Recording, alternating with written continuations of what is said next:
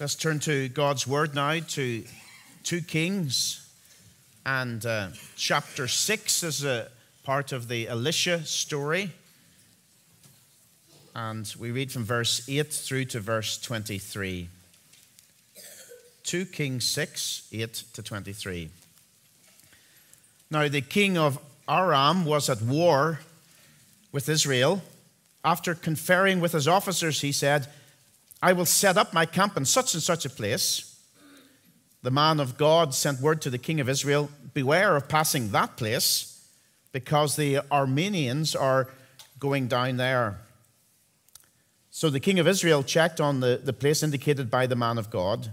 Time and again, Elisha warned the king so that he was on guard in such places. This enraged the king of Aram. He summoned his officers and demanded of them, will you tell me which of us is on the side of the king of Israel?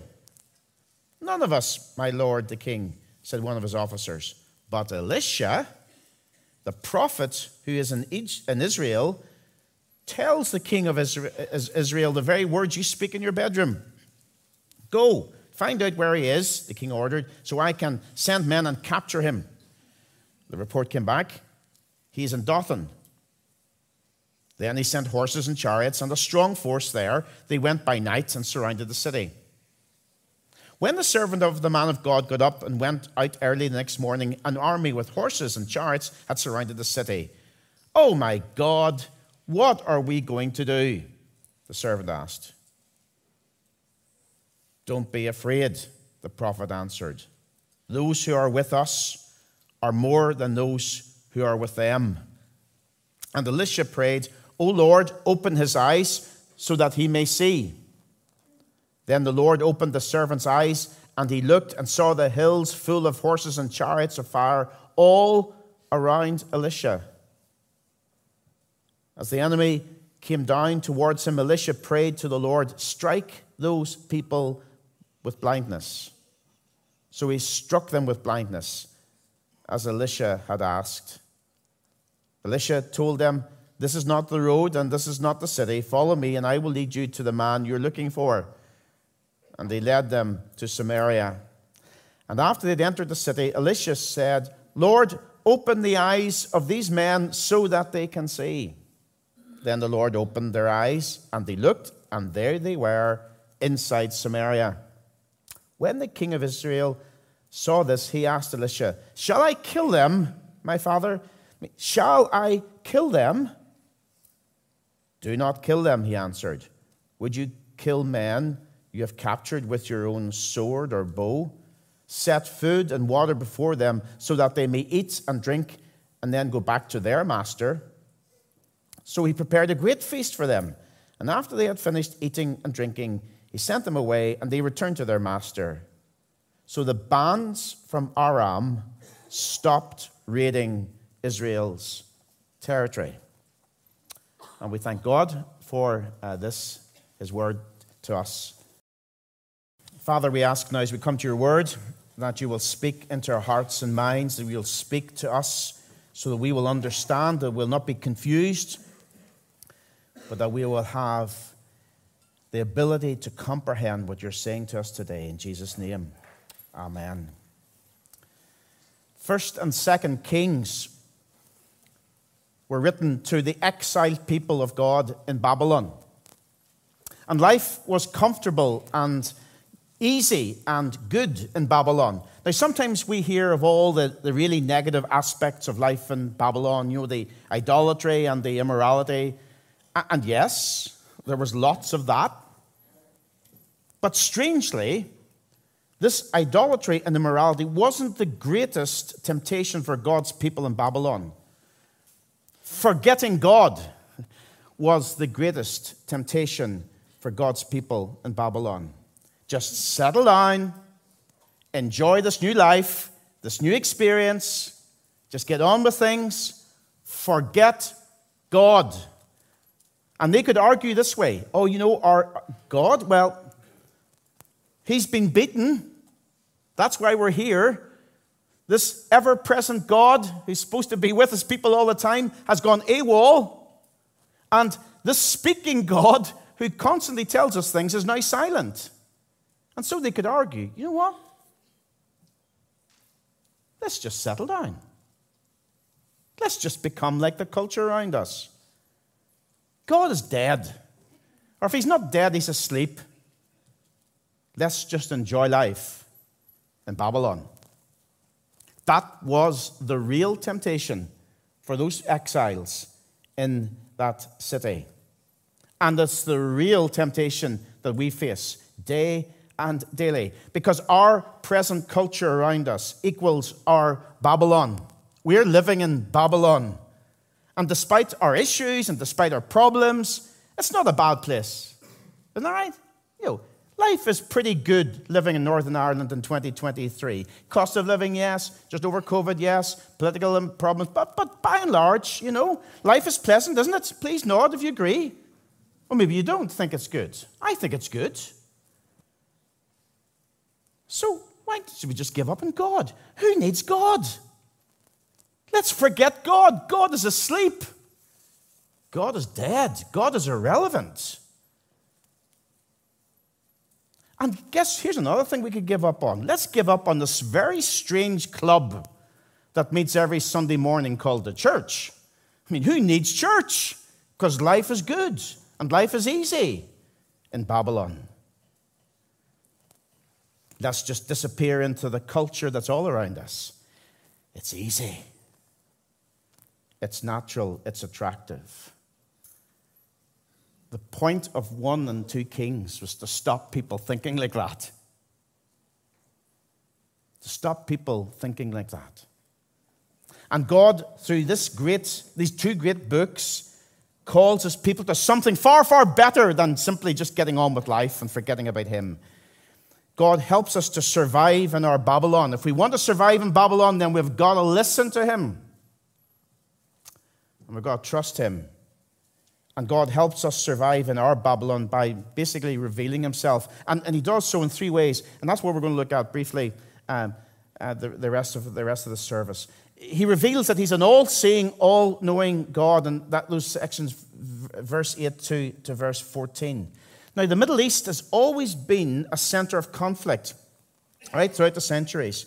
For example, this particular war between Aram or Syria and Israel was on and off for about 135 years. Yeah, you get that? 135 years of conflict. Because from the beginning, God's people were always under attack. Do you remember the Egyptians? The Egyptians tried to basically destroy the people and keep them in slavery. God said, no, let my people go, and they were released. But when they got to Canaan, to their home, then they had Canaanites attacking them, Midianites, Philistines, and many others. And then they had the Syrians, which you were thinking about here, that this group, Aram or Syria, is the same thing. The Assyrians also attacked them. The Babylonians took them into exile. And, of course, the last empire was the Roman Empire that came into Canaan to attack and destroy. So it's always been a problem. God's people are being attacked. The king of Aram, in this particular part of the story, had a very simple plan: to target isolated communities along the 120-mile border, attack, rape, pillage. And, of course, for the Israeli army, it was impossible to seal and protect the border, 120 miles. It was impossible to do. But every time the king of Aram tried to attack, his plans were frustrated. And God revealed the plans of Aram or Syria to Elisha, the prophet of God. And the prophet of God, Elisha, went to the king of Israel and said, listen, don't go there, don't do that. Verse 9, the man of God sent word to the king of Israel, beware of passing that place because the Arameans are going down there. So the king of Israel checked on the place indicated by the man of God. Time and again, Elisha warned the king so that he was on guard in such places. Now, you can imagine the Syrian king was absolutely enraged by this. 11 and 12 tells us this. He reckoned there must be a tout in his military command. There must be some kind of informer, some kind of traitor. And they say, no, it's nothing to do with us. It's Elisha. Verse 11, this enraged the king of Aram. He summoned his officers and demanded of them, will you not tell me which of us is on the side of the king of Israel? None of us, my lord and king, said the officer. But Elisha, the prophet who is in Israel, tells the king of Israel the very words you speak in your bedroom. And so the king of Aram says, okay. So there's no touts, no traitors, no informers. So get him, take him alive, and bring him to me. Verse 13. Go and find where he is, the king ordered, so I can send men and capture him. And so the information came back. He's in a place called Dothan, a small town. They call it the city here, but a small town. And so the king of Aram gets a strike force together, a kind of SAS raiding party, and they go by night and they surround the town. There's no escape. The town is surrounded, and they wait. They wait. But what's the application of this all-seeing, all-knowing God? Here's an example. Psalm 139. O Lord, you have searched me, and you know me. It goes on to say, you know when I sit.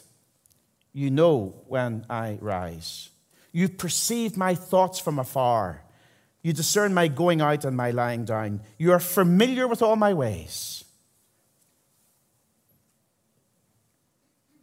See, our God is all-seeing and all-knowing. It's about 12:30. November the 12th, 2029, at 12:28. What will you be doing? Do you know what you'll be doing in 6 years' time, this very moment? No. You can't know. You don't even know if you'll be alive tomorrow at 12:30, let alone in 6 years' time. We don't know. We can't know. But God knows. That's the point. He's saying to the people, I am the all-knowing, all-seeing God. Now, I ask you, do you believe that? Do you believe in this kind of God? As the God you believe in, or the God that you kind of are interested in, is a tiny wee restricted God who can't do this and can't do the other? Or is he this great big God who's all-knowing and all-seeing? He sees it all and he knows it all. Do you know, you've got to get your thinking into line with who he is, who he really is. I mean, this is challenging. But it's also comforting, is it not? In our Babylon. He knows exactly what's going on in our lives. He knows exactly what's going on in the Middle East. Do you think he's lost control? Do you think he doesn't know what's going to end, how it's all going to end up? He knows exactly what's going to happen. In our land, in every land, in your life, in every life, because he's all-seeing and all-knowing. He is God. That's the kind of God we need. Not none of these wee kind of puppet and a string gods, or a dead idol God, the real God. But he's also protecting and delivering God, verses 15 to 17. Well, in verse 15, let's read that. When the servant of the man of God got up and went out early the next morning, an army with horses and chariots had surrounded the city. Oh, my Lord, what shall we do? The servant asked. The servant gets up early to put the kettle on, get the porridge ready. You know, it's just like every other day, every other breakfast. And he probably thinks he's still asleep, and he's got a nightmare. He's been hit by a nightmare because he sees the enemy of his land right around the city. And a bit like Corporal Jones in Dad's army, you know, don't panic. When, of course, that's exactly what he does. And again, of course, if you're of a certain age, you'll have no idea what I'm just said there. Oh, my Lord, what shall we do?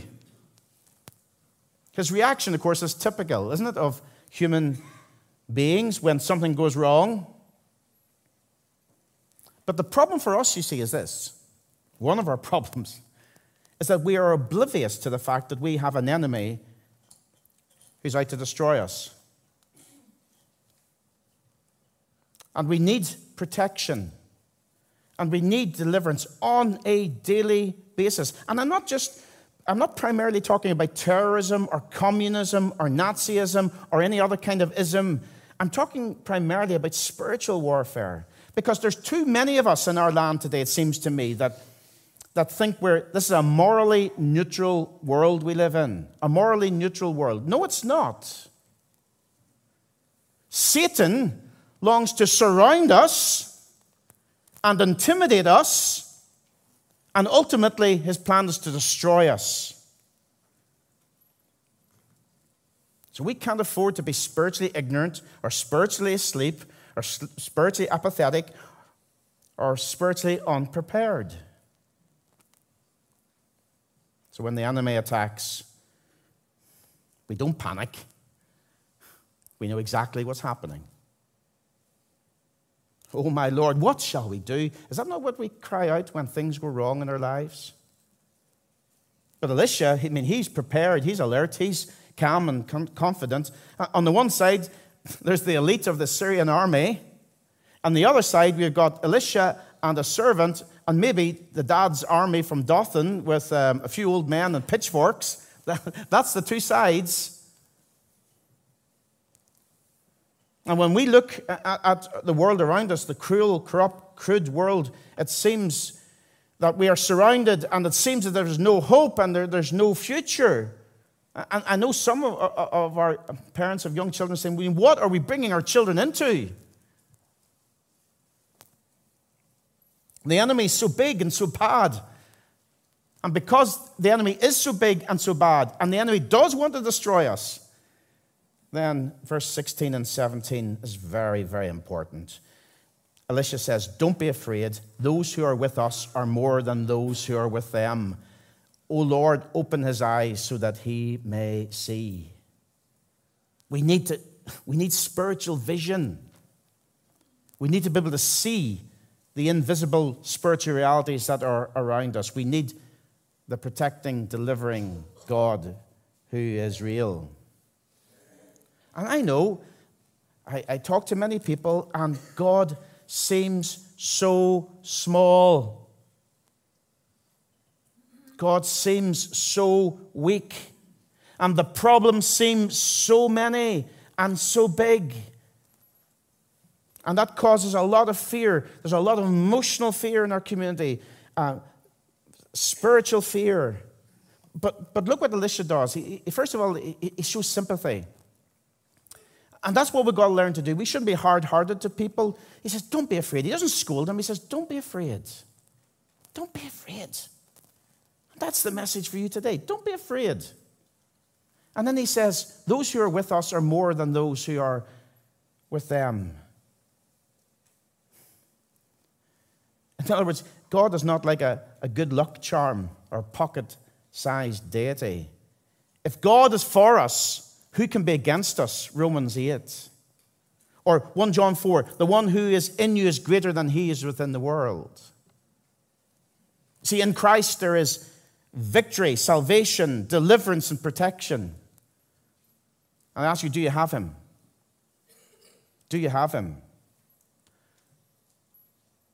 Or are you on your own? Are you on your own when you face your fears and your doubts and your pain and your cancer and your death?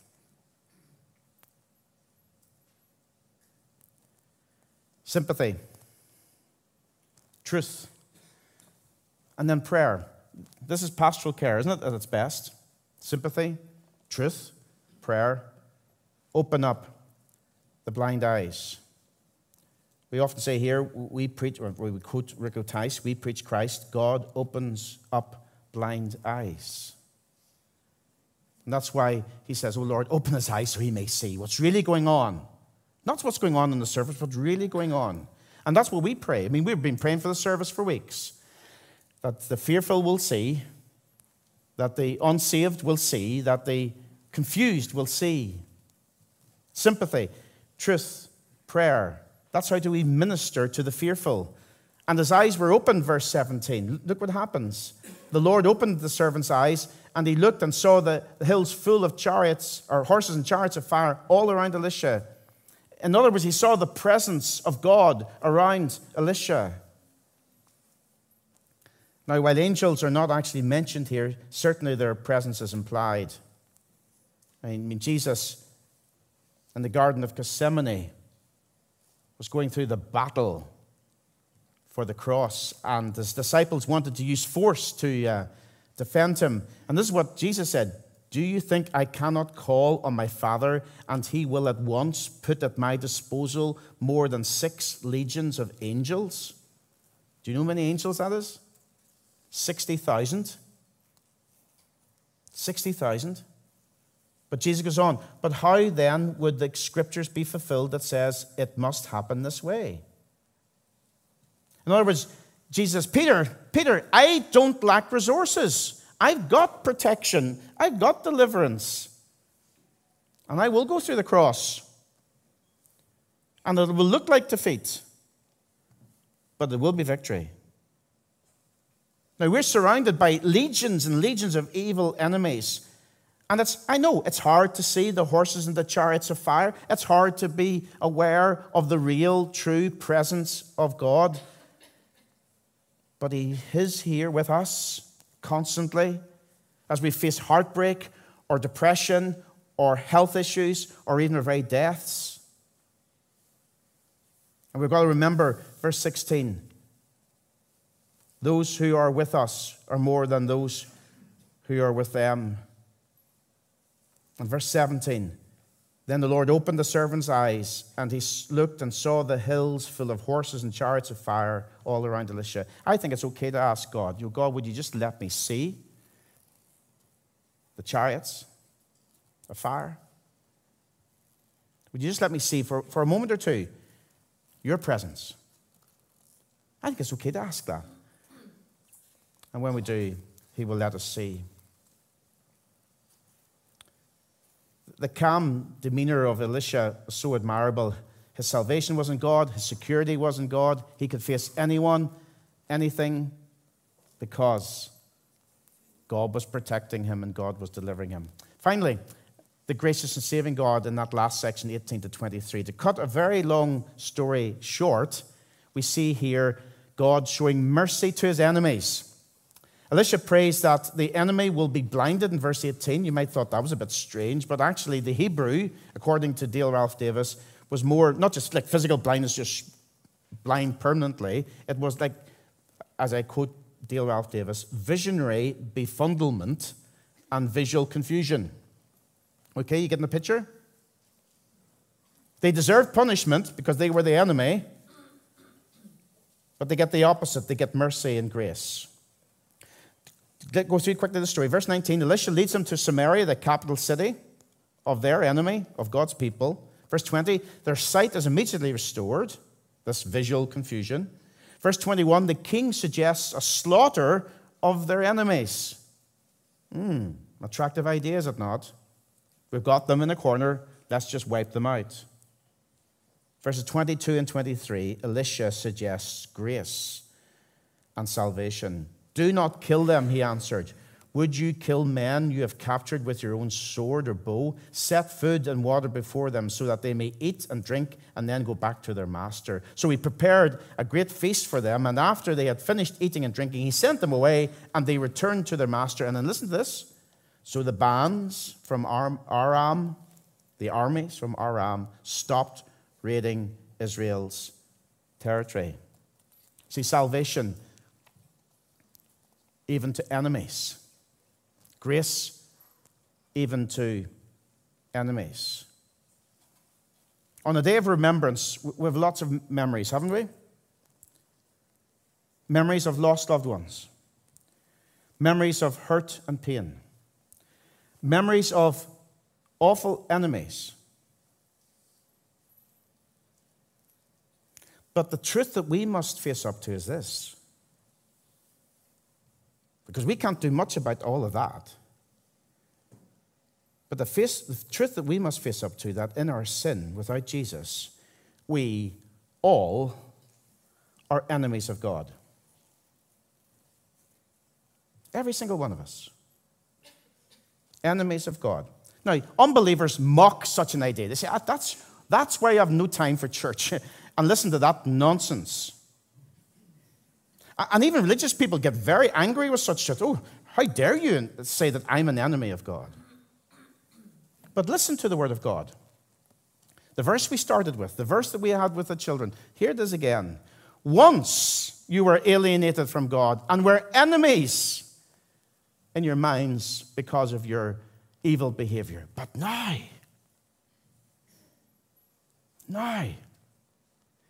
he has reconciled you by Christ's physical body through death to present you holy in his sight without blemish and free from accusation.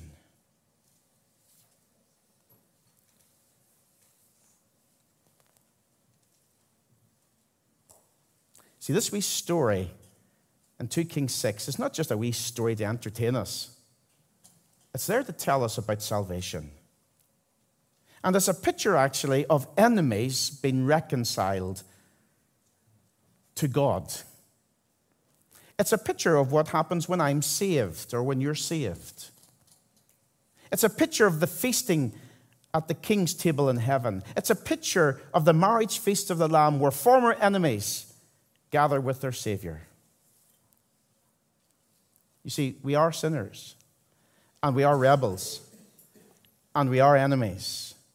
But now, God shows mercy to rebels. He shows grace to undeserving. He shows friendship to even to enemies. That's who our God is. That's the real God.